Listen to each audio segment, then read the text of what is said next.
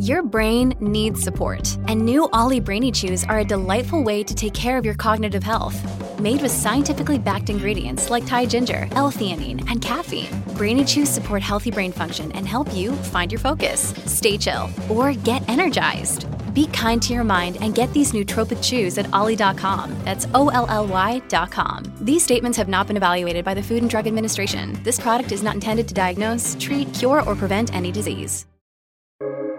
Welcome to the New Books Network.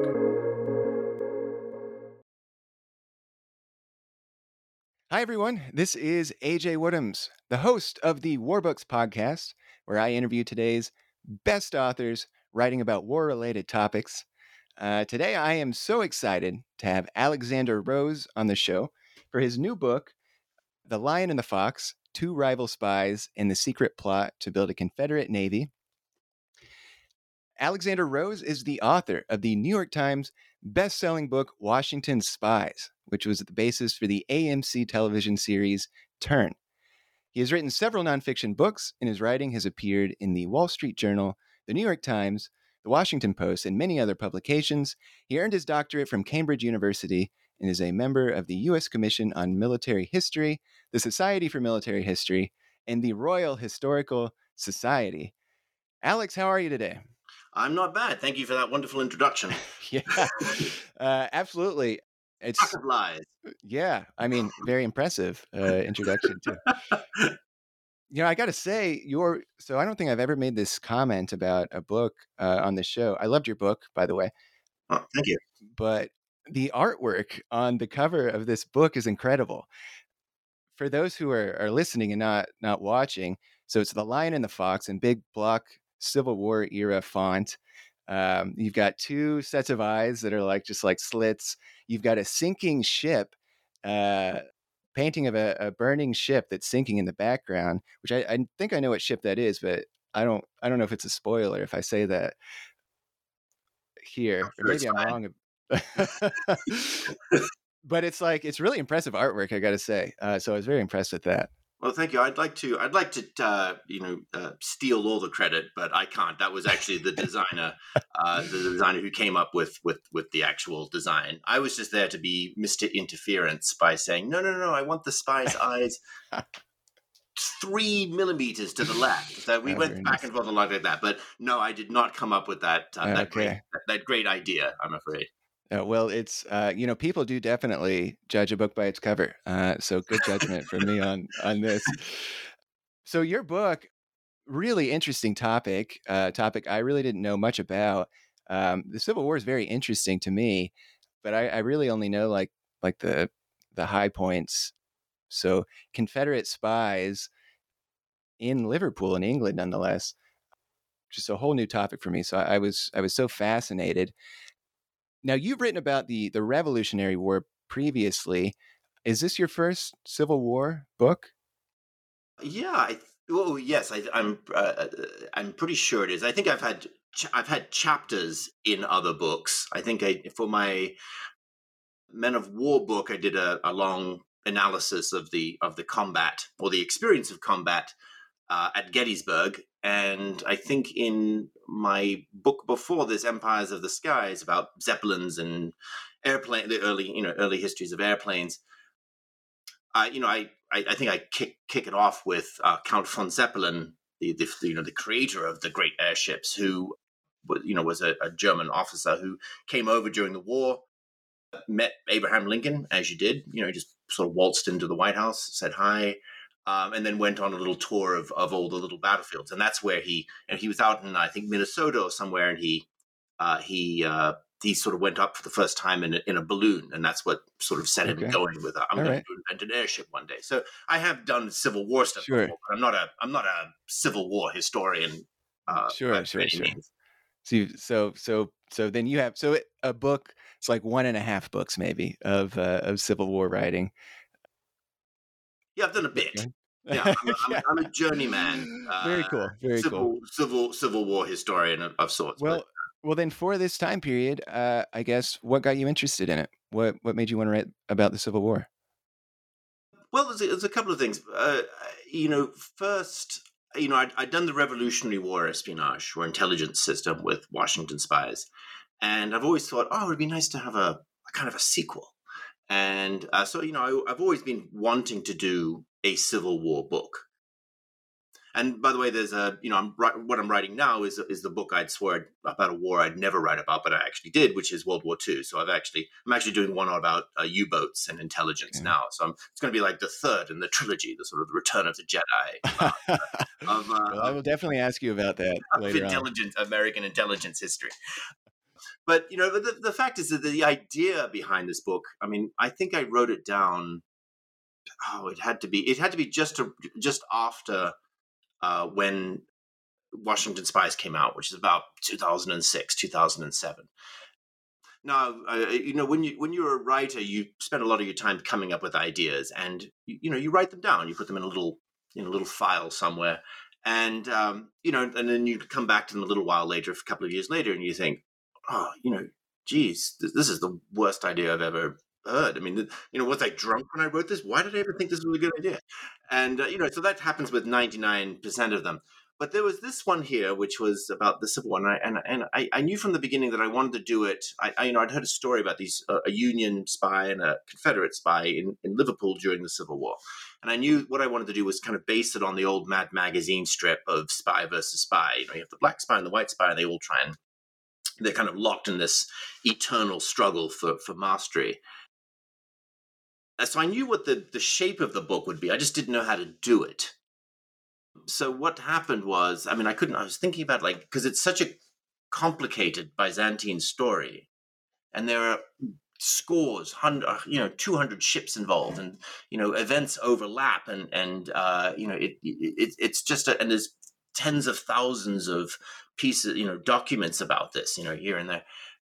So I didn't really know how to break the story. I couldn't figure it out. So I went on to other things, but every so often I would come back and I would think, this book, it'd be so cool. And I had the title, which was The Secret Agents, which was going to be, based on the sort of Joseph Conrad, The Secret Agent book. It was called The Secret Agents. It was so cool. And then whenever I told my agent, I'm thinking of doing The Secret Agents, he would just go, that's a terrible title. I'm not even going to write that into a contract. I think it's a good title. It's straightforward. Spy and Gray, which I think was actually much, much worse. So I vetoed that. But but I would keep on coming back, and eventually, just a couple of years, and so I went into other books, about Zeppelins and battles and all this kind of stuff. And I eventually came back to a couple of years ago, just before, I think it was just before COVID, and I figured out, it came to me in a kind of a like one of sort of Joseph's dreams. I know how to structure the book. And it was going to be a 3-stage process. And it was very usefully alliterative, too, in the sense that it was going to be about, part 1 was going to be the raiders. The runners, the blockade runners. And then the part 2 was going to be the raiders, commerce raiders. Part 3 was going to be the lead rams. So it was all the 3 R's, essentially. And then everything would slot into that. The whole story would slot into those 3 phases, you see, with a bit of jiggery-pokery here and there. And so once I had that, then it was all go. And then it just went really fast. It was the fastest book I wrote. There was a lot of reading to do, a lot of things to put together. But because of that very strong structure. You had I think I read in the acknowledgments, there were however thousands of mini intelligence reports that you had to go through at was it the British Archive? Tons of documents. No. Everything was in the National Archives outside of Washington.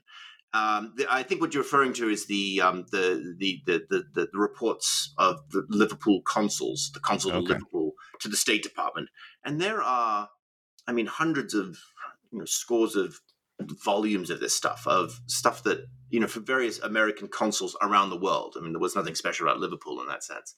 And these guys would every week compile a report of a couple of pages and sort of dutifully send it into the State Department in Washington, where it would, some low-level civil servant would read it and go, great, and then just sort of file it away. So there was these hundreds and hundreds of reports that Thomas Dudley, that's the Union a spy who was serving as American consul in Liverpool, had submitted, and people hadn't read these things since they'd been submitted essentially, and they were all on the worst medium available. I mean, the medium whose name you hear when you're a historian and you shudder with dread, and that is microfilm. No. I've looked at some microfilm.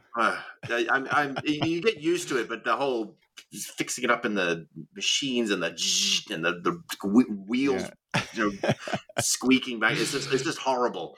But everything was on there. So just before COVID hit, I was lucky enough, and then I just requested or ordered them to be digitized, the relevant volumes of these. And so they sent it to me. It took a couple of months, and they got back to me. And it was thousands of pages throughout the war of Dudley's reports. And this stuff was intelligence gold.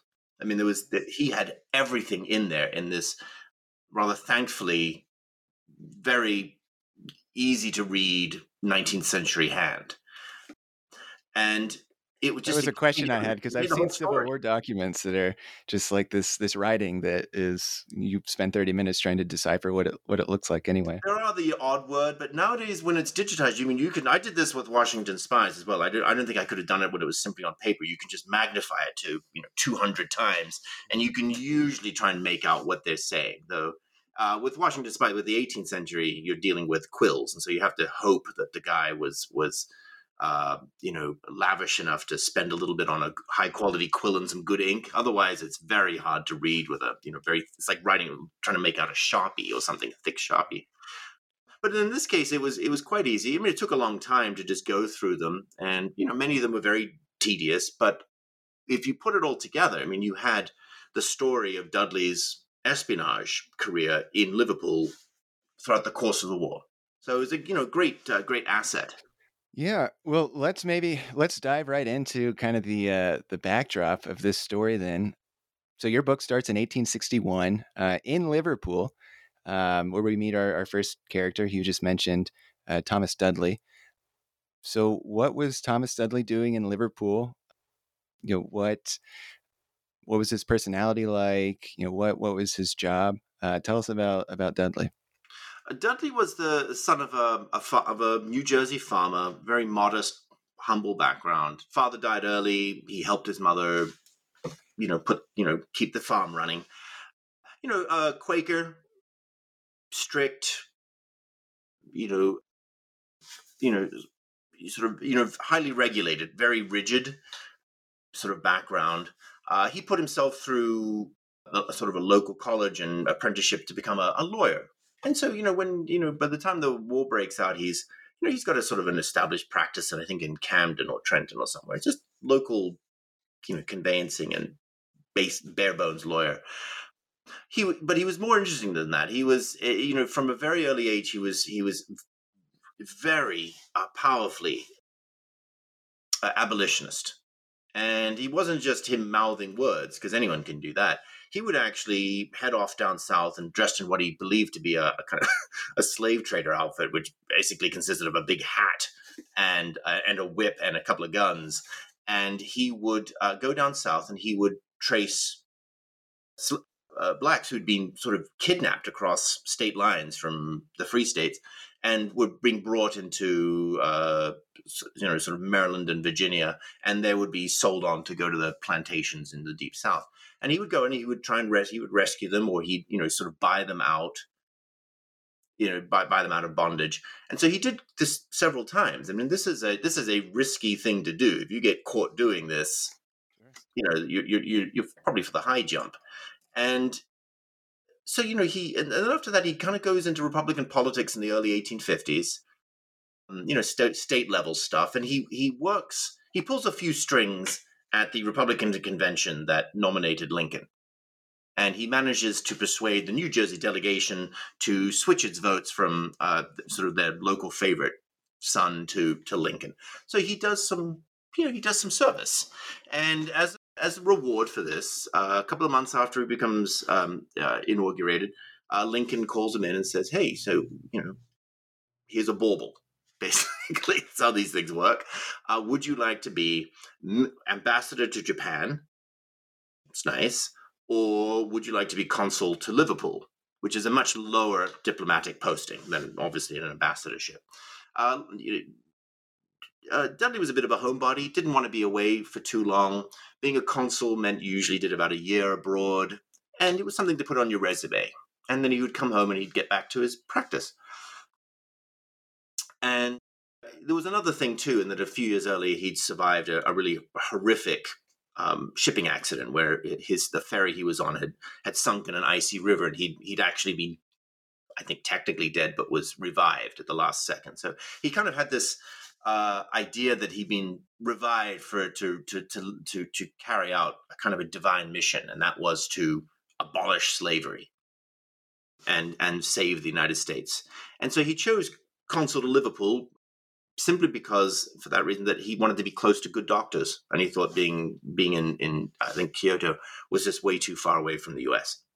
So that's how he ends up there. Now he thinks he's just going to be there for about a year, and he's going to be a consul. And a consul is essentially some little appointee, and it's a kind of a sinecure, essentially, of your job is just to bail out drunken sailors out of prison, and if some tourist gets pickpocketed, you make sure they have enough money and that they have they get their passport stamped to get back home.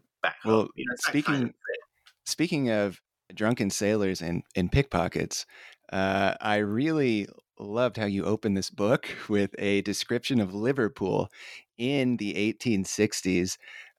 Could you tell us a little bit about Liverpool, what it was like, and what Dudley was walking into when he took this job as consul? Well, Well, we tend to think, as moderns, we tend to think of Liverpool as the home of John and Paul and Ringo and George, or Liverpool, FC. It wasn't like that at all. Yeah, Liverpool was a very different city. At that time, it was possibly the greatest port metropolis in the world. It was, it built more ships there than anywhere else in the world combined. It had the sort of the world's first cotton or futures exchange was being developed there, for speculation. It was immensely wealthy, and it was a huge cotton importer. I mean, nearly all of the cotton imported from the South, which was in British terms a colossal amount. I mean, it was I think one of the biggest imports of in Britain went through Liverpool and was handled there through the exchanges, and then it went out to the big factories in Manchester and Lancashire and other places where it would be, converted into, textiles and wonderful clothing, and then re-exported to the rest of the world at a huge markup. Now, Liverpool, so it was a very different place. Sorry. Well, Liverpool, though, it did have a darker side to it, I guess, is what I'm remembering. Massive crime, murder. There was that Liverpool. The kind of, as sort of Jerusalem and Rome had once been, it regarded itself as the navel of the world. But there was also a different side to Liverpool, as you just mentioned, and that was that it was also possibly the most crime-ridden, vice-soaked city, not just in Britain, but in much of Europe. You could put it into that category. I mean, the crime rate was astounding. The murder rate was unbelievable. There were gang wars going on. It was all a bit, very, very Peaky Blinders, put it that way. Of the 1860s, it was. I mean, the 19th century equivalent of opioid abuse was essentially alcoholism. Rum, the alcohol is what I remember reading about. Like 3-year-old, you read about like a 3-year-old being at the table and drinking was that's not an uncommon situation in Liverpool at this. Well, this no, and again, you have to remember at the time there were no licensing rules. Literally anyone could open a pub in his or her own house. I mean, there were hundreds and hundreds and hundreds of drinking places in Liverpool. So everyone, and again, it was so cramped. The density of the population was much larger than I think Singapore or anything like that. It was really very, very cramped, especially in the slums. You would have houses built for 10 people that would have 90 in them. I mean, this was a real. People were living in basements. I think there were 24,000 children who lived on the street. who were all kind of prey for various Fagans. So again, it was a very rough place. And then added to it, there were thousands and thousands of sailors from around the world there too. So it was a really quite an extraordinary place, Liverpool. That Now, yeah. yeah. So when Dudley arrives in Liverpool, which Liverpool is he seeing? Is he seeing kind of this very wealthy upper class Liverpool, or is it just is the slum nature of Liverpool so unavoidable that Well, he he knows? disembarks at the docks, which were the some of the worst of all. So he gets to Liverpool and he's with his rather nice family, and I mean, he's immediately accosted by various con men, shiv artists, various black market dealers. I mean, it's quite a rough welcome. He was probably thinking, I really should have gone to Gone to Japan. Get this kind. I mean, this kind of stuff in Japan. You don't even get the stuff in New York.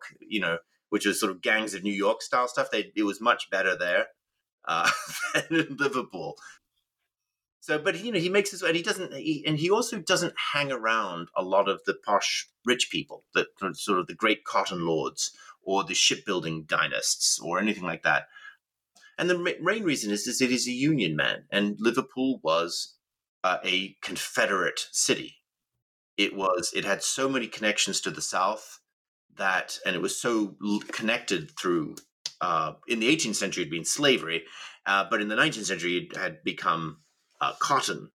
That it was just extreme. I mean, he was kind of this Daniel in a den of lions type thing. So he has very, very few friends there. He's kind of cut off. He's isolated, and the whole business elite of the city is really against him. I mean, he has a great story where, being a consul to Liverpool, an American consul to Liverpool, a bit like Nathaniel Hawthorne, the great writer, had been consul there 10 years earlier, and had a very enjoyable time of it, because it was essentially, you just go to a lot of dinners and have toasts to yourself, and American British understanding and all this kind of stuff. It's a very easy job.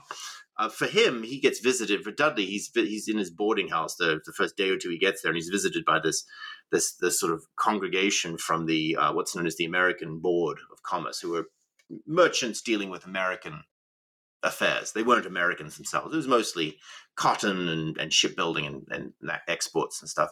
And they just start lecturing him about how the war is going to be won by the Confederacy, and he should just give up now, and he just basically better to keep his nose clean if he knows what's good for him. And Dudley, I think that this is the first indication that they don't understand who they're dealing with.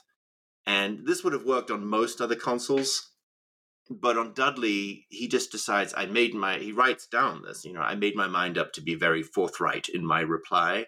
And so he just sends this broadside back to them, stating that the United States will prosecute this war against slavery to the last dollar in the treasury and the last drop of blood, and don't underestimate us. We will crush these rebels. Yeah, he definitely was not there to make friends. Grind their faces with our boots, kind of stuff. Yeah. And they went away shocked. Yeah. That they were dealing with a wholly new creature here. So, Dudley is a very strong character. But again, as I said, he's a Daniel in a den of lions. He's a lot to struggle against there. Well, then let's shift into the second main character of this book, James Bullock, who is a Confederate man. Tell us a little bit about James Bullock. What brings him to? We just touched on this a little bit, but what brings him to Liverpool? What kind of person was he? What was his personality? Bullock is the mirror opposite of Dudley. That's one reason why the book eventually became called The Lion and the Fox, after a quote from Petrarch. But Dudley is the lion, whereas Bullock is the fox.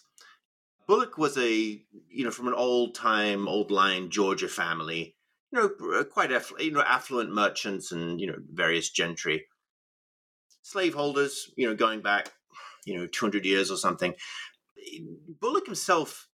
James Bullock himself spent very, very little time in the South. He actually went to boarding school in Connecticut, I think, from when he was a young age. And then when he was in his mid-teens, he joined the U.S. Navy. This is back in the 1840s or so. he didn't grow up there. He never owned slaves himself, and as he said, he never owned any property down there. So he was based in New York, and after retiring from the U.S. Navy, he becomes a captain on I think a mail steamer that plies its trade between New York and Havana. And he's a very good captain. I mean, he really is. He's very, very precise, but he's always quite scheming. He's very manipulative. He's very devious, and he's very discreet. So, I mean, whereas Dudley was dogmatic, Bullock was feline. You could put it that way. And then he just gets swept up into the secret world by accident, almost, in that the Confederate government is looking for, when at the outbreak of war, the Confederate government's looking for a very special person to conduct a very special mission in Liverpool, and that is to commission a clandestine Confederate Navy. The Confederate Navy at that time, at the beginning of the war, consisted of precisely one ship, so it wasn't very impressive. The U.S. Navy wasn't a whole lot better, but they had about sort of 30 working ships. I mean, these were not powerful things, but it was a lot. That was a lot better than the Confederate one. The Confederate Navy had a lot of good officers who had volunteered or had left the U.S. Navy to come, but they didn't have anything to sail, any blue water ships, that is. So, what's his name? Bullock gets called in to see the sort of Secretary of the Navy, and he gets told about, look, we're going to send you to Liverpool, and we want you to just buy some, blockade runners, some commerce raiders, and eventually some ironclads, which were very advanced warships at the time. You have to be discreet. You have to be trustworthy. You're going to be left on your own for a long time because we're not going to be in contact with you. We'll send you lots of money. Don't worry about it. Liverpool is on our side. This will be a doddle, So Bullock also goes to Liverpool thinking he'll only be there for about a year or so and that this will be easy. But he gets there, and as he's traveling over to Liverpool, his mission, which was once very simple, becomes all at once very, very complex. And that is for a couple of reasons. One of which is that the British declared unexpectedly neutrality. The Confederates had been assuming that the British would form a kind of an Anglo-Confederate alliance against the hated North, or the Union. The Union was very unpopular in Britain because they were free traders, and in the North they were regarded as tariff abusers, kind of thing, trying to destroy British industry, kind of thing.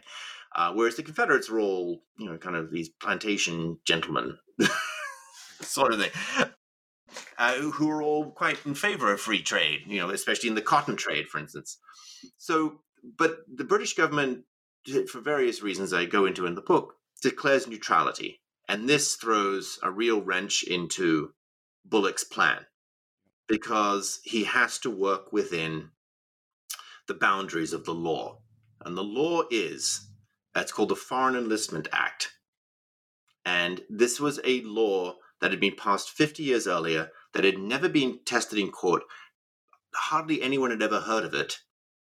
And nobody had read it, really. It was one of these bits of legislation that were passed originally to prevent British mercenaries volunteering for rebellious activity against the Spanish in South America. That's what it was for, and it was passed, and everyone just forgot about it. Nobody thought it would ever be used again. But it turns out that when you declare neutrality, that Foreign Enlistment Act swings into action. And what it means is that Bullock cannot build or commission or acquire, and I'm sort of simplifying here, warships for the Confederates. He can't do it. Anything that looks like a warship will be impounded. Anything like that. He can't recruit sailors in Britain to man these ships. Everything has to be civilian. Yeah. So he's really constrained, but he notices a loophole in this legislation that you could sail a fleet through that nobody had ever seen, or even, they hadn't conceived of it at the time. And that is that, you can't build or acquire or commission a warship, but there's nothing stating that you can't build, acquire, commission for instance, a civilian ship like a freighter, or like just a sailing ship, as a civilian. And if it is armed and equipped as a warship in international waters, neutral waters, not within British jurisdiction, by Confederate officers and then commissioned into the Confederate Navy, there's no law against that. Queen Victoria does not rule, no matter what they say, it doesn't rule all the seas. Anything out of British jurisdiction is open target. So with that in hand, Bullock can go around and see all these shipbuilders who are all very friendly. And as long as they don't ask him any questions about who this ship is for or what its ultimate intention is, then he's not going to tell them any lies.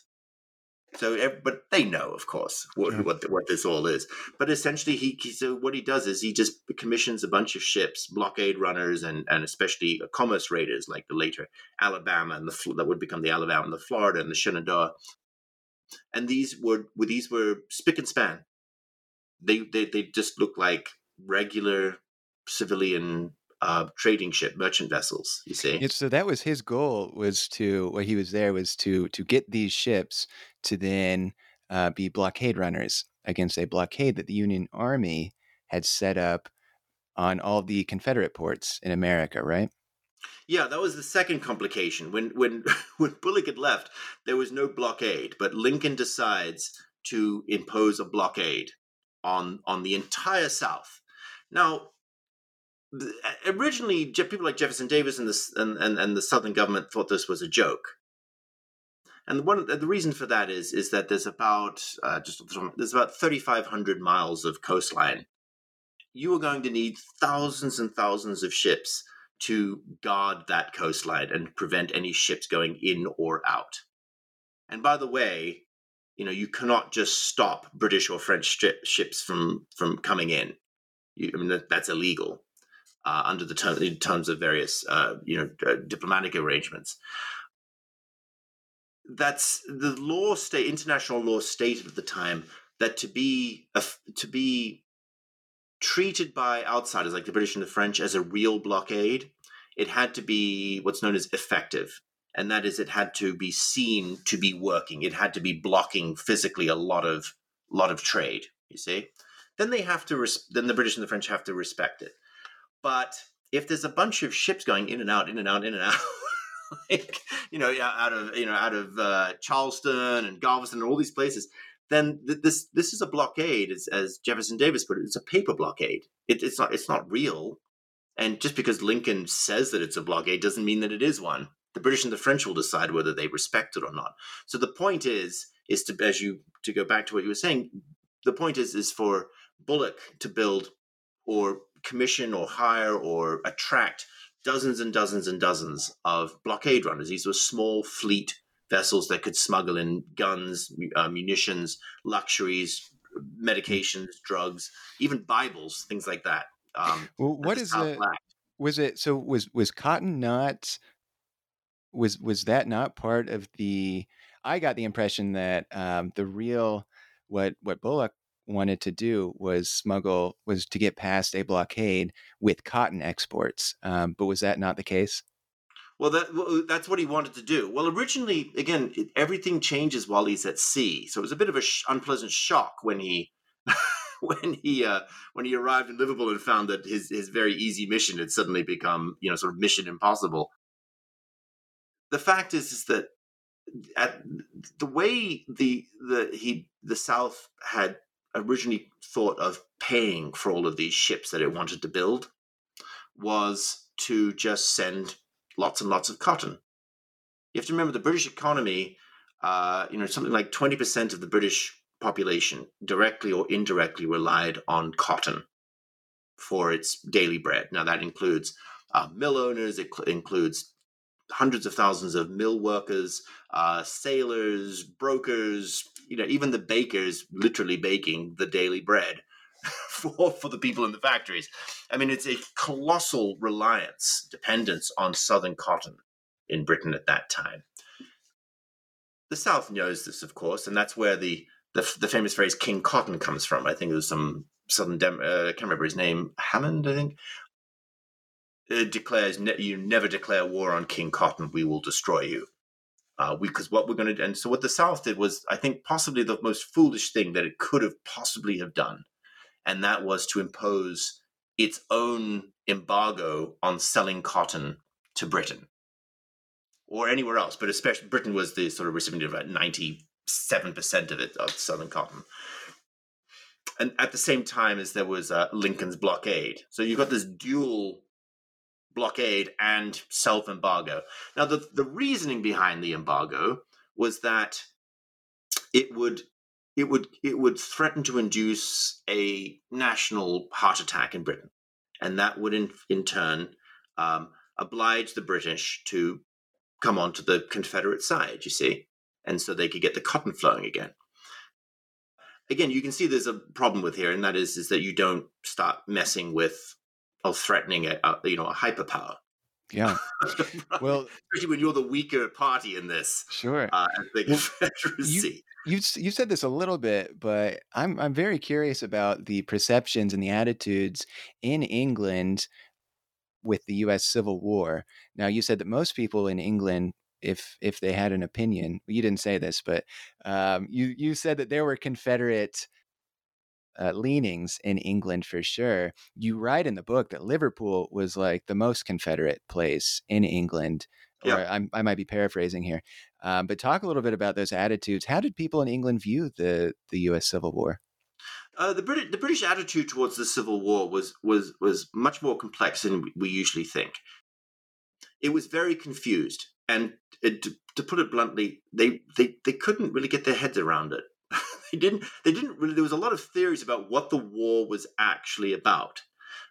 There were some newspapers and journalists and politicians who thought that this was essentially just yet another just a regular turf war. We get them in Europe. It's just guys in the south, guys in the north. They each want to conquer each other. This is just an old tawdry tale of imperial power. There were others who thought the South were acting like spoiled little kids who hadn't gotten what they wanted, and when they didn't, they just stormed off and took their toys with them, and they've launched this dumb war. There were others who thought, well, the North had it coming. They're a bunch of bullies. We don't like them. Good for the South. And more to the point, there's always a bit of sympathy for the underdog, the rebels, all this kind of stuff, the teaching these, uptight Yankees a thing or two about fighting. There were also ones about, there was a class thing. There were many aristocrats in Britain who quite liked the idea of this sort of rural utopia of the South with sort of lordly plantation owners governing over tens of thousands of acres. They kind of left out the slavery aspect of all of this, but I think they kind of regarded it as kind of almost like the medieval peasant system. That was sort of how it translated into their heads. And there were still others who thought that thought that the South was just that they thought the South was right to rebel, but they couldn't support it. And the reason is, and people tend to forget this, is that Britain has an empire, and there are many colonies in, say, the Caribbean. And if they start supporting rebels against what is regarded as a legitimate government in Washington, then surely all of their imperial possessions could also have that same idea. And so you would have rebellions in many of the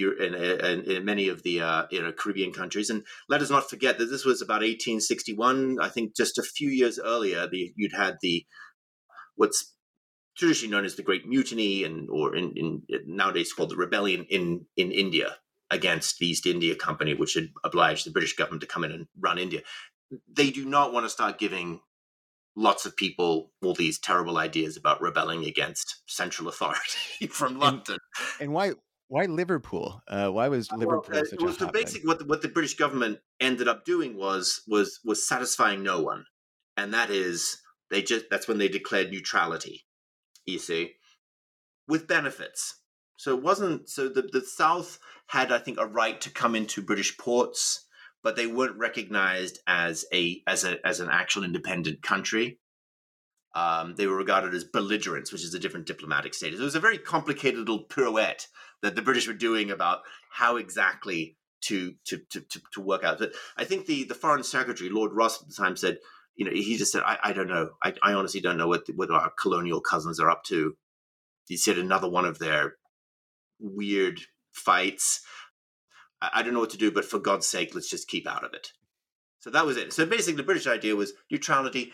When we see who's emerging as a winner, then we'll back that side. The usual diplomatic stuff. Sure. As for Liverpool was, even in Britain, where the Confederate sentiment was very high, owing to the usual romanticism. It was, as I said, it was because of the cotton links. There was a lot of links that went back generations. A lot of the great cotton lords were descended from the sort of the merchant princes of the 18th century who'd made fortunes in ships and dealing in slaves, African slaves, for the South. And when Britain banned slavery or outlawed slavery, they kind of just switched from being slaving to cotton. Same, and they dealt with the same people essentially. So these links go back a long way, and this was a mercantile city that didn't want to have anything to do with politics, and they just thought the South was in the right here, that they could do deals with the South. The North was just a bunch of tariff blockers and just generally annoying people. And so Bullock remarks when he gets off the ship in Liverpool for the first time, and this was much to Dudley's disgust. He actually saw more Confederate bunting, flags and little bits and pieces from storeways, from stores and hung along streets and lampposts than you saw it even in Richmond. I mean, this was a super pro-Confederate city. So when Bullock gets there, yes, he has some problems to deal with the Neutrality Act and everything, but he's on really friendly territory. Sure. I mean, he's the den of lions, and Sure, yeah. to Dudley's Daniel. Well, let's talk about some of the espionage activities that with Dudley and with Bullock. So this kind of cat and mouse game. What were some of these activities that they were more secretive activities, and what were they trying to thwart each other from doing? Yeah, the actual setup was quite simple, and that was Bullock was there to build blockade runners, commerce raiders, and rams, ironclad rams. That was his mission, and he was dedicated to it. And Dudley's job was to stop him. That was essentially what he was supposed to do, by any means necessary. Now, the problem is that Bullock has a thumb on the scale for him. The British government really doesn't want to act on things. It sort of turns the old sort of Nelsonic eye to a lot of things and just says, I don't see any problem here. If can we just make this problem go away? So Dudley is trying to stop Bullock through legal means. He's trying to get the British government interested in cracking down and enforcing the Foreign Enlistment Act, essentially, on Bullock. That will shut him down. Bullock, of course, is way too clever and feline for that.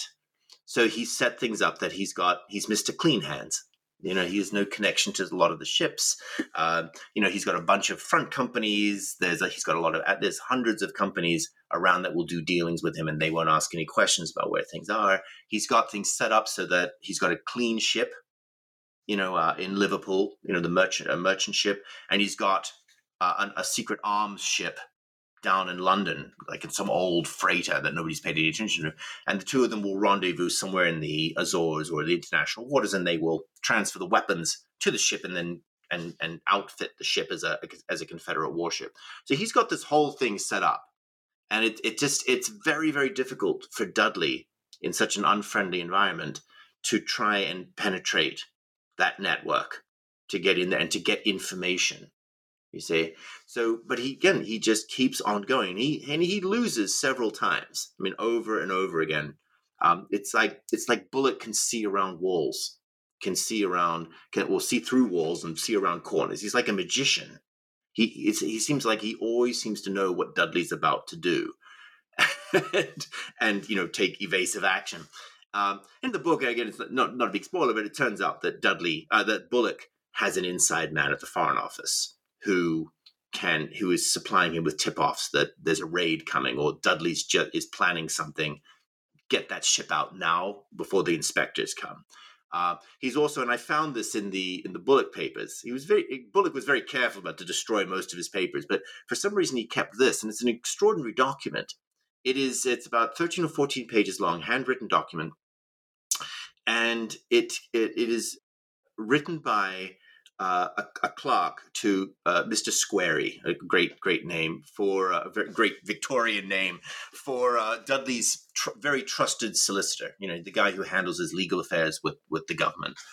And it turns out that Bullock had obviously paid this clerk to tell him what was going on, like what Dudley was doing, what papers and affidavits he was filing through Mr. Squarey. And it's very, very detailed, and it's an extraordinary document because that's how Bullock knew everything that was going on. He just had the inside track on everything.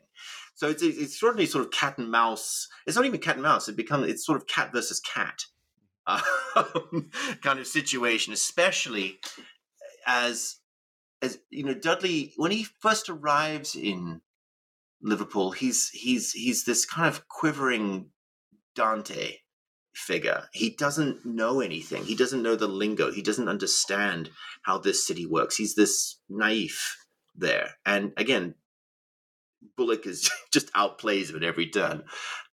But he learns, and he befriends this detective called Maguire, who's this kind of Irish red-haired, almost like a straight out of Central Casting. And he's the guy who's been in Liverpool. He's a former cop when he become private detective, and he kind of shows this Dante. He's the Virgil who shows him around the Inferno and how to understand and how to change. So what happens is that over time, Dudley becomes more like Bullock, you see, and he, instead of being the little quivering mouse, he becomes the dexterous cat. And so he eventually turns the tables on Bullock, and he sort of outwits him. You see, that's sort of the setup of the whole thing. Well, and it's everybody knows the Union won the war, so not too much of a spoiler. Come on, man. We'll talk a little bit about how things changed for both of these men as the Civil War progressed. At the beginning of the war, obviously, the South was doing much better, and Dudley was having a much harder time with what he was trying to do, but they mirror each other a bit. Talk a bit about how things changed for Dudley and for Bullock. Yeah, situations change. At the beginning of the war, Bullock is, he's cock of the walk. He's, he's got the run of Liverpool. He knows everything's going on. Bullock, but over time, the war in America changes, and attitudes that were in Britain in say 1860, 1861, they shift as well.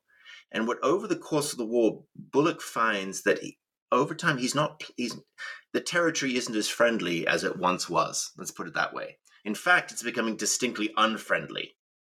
And the great catalyst here was Lincoln's Emancipation Proclamation. You see, which when he originally announced that he was going to emancipate slaves, people in Britain were like, "Oh, this is just a little gimmick. He's not really going to do it. That's insane, right? He's not going to do it." But then he actually does it, and at that point, as Dudley writes home, he's astounded that there's this sort of winds of change sort of blow through Britain, and this becomes a moral crusade against slavery. Yeah, I think you're right that at the very beginning of the war, there were like 3 anti-slavery meetings going on in Liverpool, but it jumps up to even in the country, there were literally a handful of abolitionist meetings, and they always took place in these sort of drafty Quaker meeting houses in sort of Leicester or somewhere like that, and they were attended by 12 people, all of who were sort of well-meaning dissenters and all that kind of thing. Nobody cared. It was just sort of this weird niche interest. But after that, as Dudley says, he can't get over the fact that in early 63, even in Liverpool at St. George's Hall or one of the great meeting halls, there's thousands of people who come to this abolitionist meeting and listen to for hours and hours. And at the end of it, the name of Lincoln is cheered, Yeah. which And they're was there for human unheard rights. of. It's a human rights draw that brings them there. It's not some economic or other factor. It is slavery and how morally opposed these people are to slavery. Yeah, I mean, there's a distinct difference, and I think I have a statistic in the book. I think I'm just for a comparison. There's like 8 or 9 abolitionist meetings in 1862, very small things. In 1863, there's something like 73 giant meetings that take place in all the major cities and that are packed out, and the name of Lincoln is cheered. This becomes a huge wind at Dudley's back, and Bullock for the first time realizes he's on his back foot, that that things are going to start getting more tricky, because when you have so many people suddenly backing the Union against the Confederacy, the British government is going to start taking a very close look at his doings. See, Dudley is just going to be given, a fairer hearing down in London, with at the Foreign Office and the customs inspectioners and all this kind of stuff. It just becomes easier, and so that's when the tide begins to turn against Bullock, and it's not made better by the fact that the Confederacy too is on its back foot. So he's running out of money. As I said, with the embargo, this cotton embargo, the South shot itself in the foot, in the sense that he didn't have any money. He had to go through all this weird cotton smuggling, exploits in order to try and raise. And he's always trying to search around for money to build. You see, and as the war goes on, it becomes harder and harder to get credit. His friends aren't quite as friendly as they once were. The British are cracking down. The U.S. Navy is also getting really pretty good at stopping blockade runners. So this is becoming an expensive sport to play, because for a time it was like speculating in internet stocks in 2000 or whatever it was. You could, like meme stocks or something. People would get together and they would fund a blockade runner and send in pianos and chandeliers and things to the South, and they would make a fortune on it. But once the U.S. Navy starts stopping your ship, you lose everything. Your ship gets taken off the board, and an experienced crew and captain get put in jail, and suddenly this isn't as much fun as it used to be. So that's essentially the situation from sort of 64 onwards. Things are getting very rough for Bullock, but he doesn't give up. He actually mounts his most ambitious escapade, and that was the Ironclad Rams. It's his last chance at greatness, and Dudley manages to kibosh that through a very sort of convoluted means involving a very dubious French financier and a very odd transaction with a fake Egyptian pasha.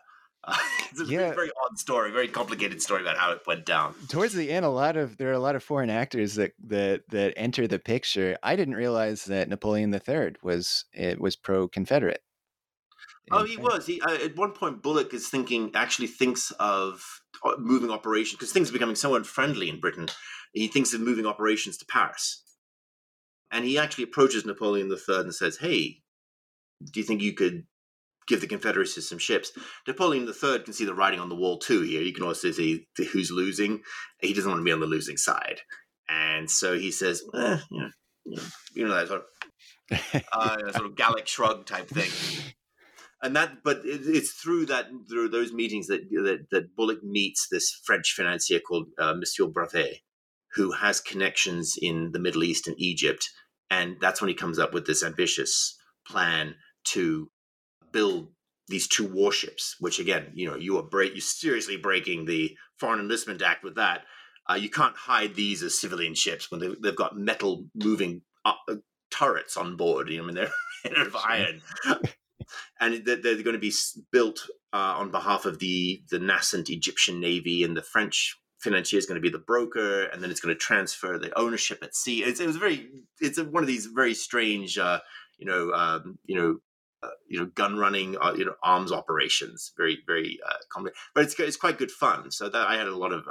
I was very interested in sort of excavating that completely forgotten story and putting it together. Very complex about how it all went down. Well, ultimately, Dudley prevails over Bullock. The Union wins the Civil War.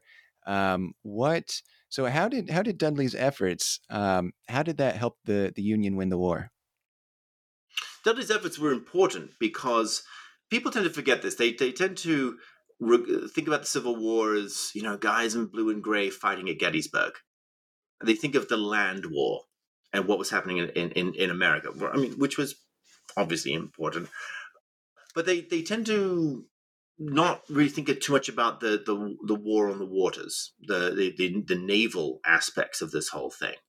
And what Dudley, the reason why Dudley's important is because he stops Bullock from sending all of these blockade runners and commerce raiders and ironclad rams from either getting out or inflicting too much damage.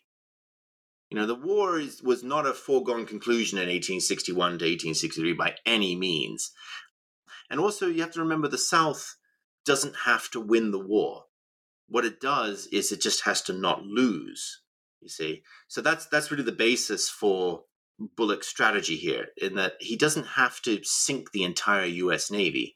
He just has to cause enough havoc and chaos and sink enough of them that, Lincoln, or hopefully his successor, McClellan, that's what the South was backing in the 1864 election. They were trying to mount an operation to move public opinion against Lincoln, is that they need to, the South can kind of extract or offer an armistice.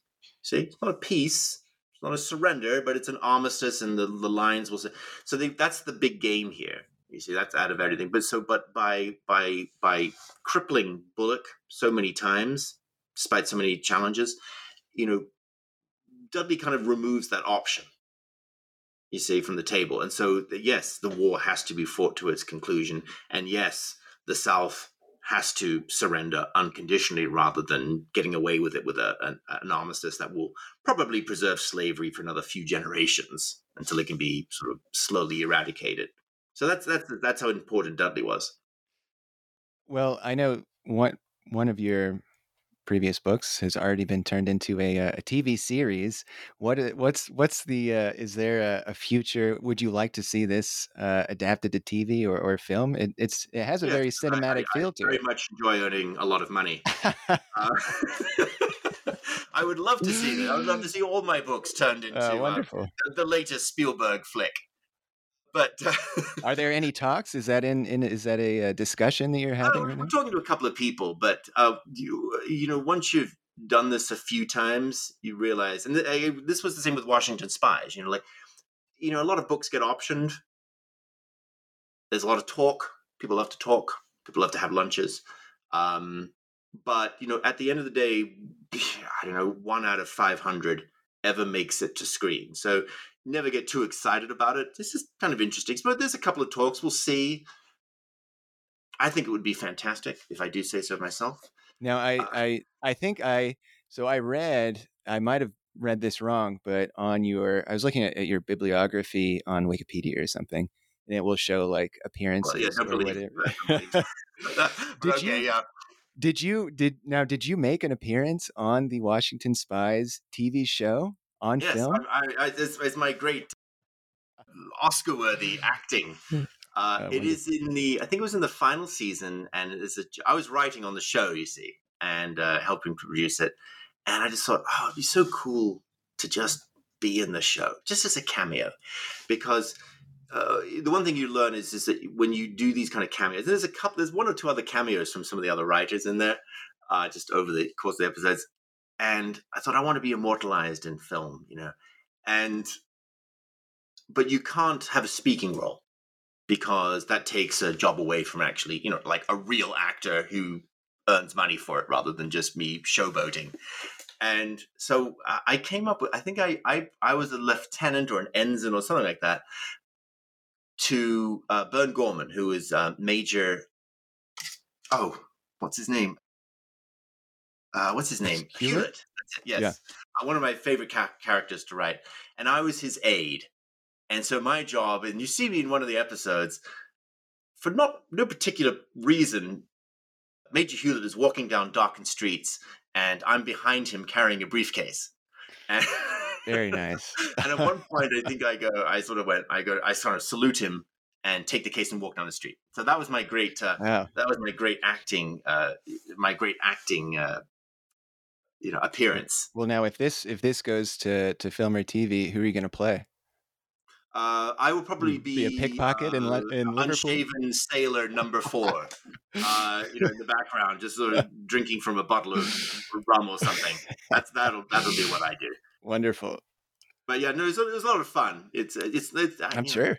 Acting's not as easy as you think. I mean, I did get plaudits from all the professional actors there, of course, for my Sure. brilliant turn. But it's a hard gig, I have to say. Well, Alex, this has been a terrific interview and discussion, and I've learned so much from you and from your book. So thank you so much for coming on. If folks if they want to follow you, or if they want to get in touch, are you on social media? How can people get in touch with you? I have a website, alexrose.com. That's where you can contact me through there. There's a contact page there, and you can find out more about my books and things like that. I also run a Substack newsletter on historical intelligence, historical spying, stuff that interests me. That's called Spionage. That's Spionage. That's on Substack. Comes out once or twice a month. It's a free thing. Sign up for it. Glad to have you on board. And I'm on Twitter and under, I think, Alex Rose Writer. I don't spend a whole lot of time on there, but I'm around. So yeah, Wonderful. so feel free to stop by. Wonderful. Well, Alexander Rose, the Lion and the Fox, 2 rival spies and the secret plot to build a Confederate Navy. Go pick up a copy. Go check it out from your library. Read the story. I really enjoyed it and learned a lot. And Alex, thanks so much for coming on today. Well, thanks for having me on. Thanks for listening to my very long explanation. No, my pleasure. My pleasure.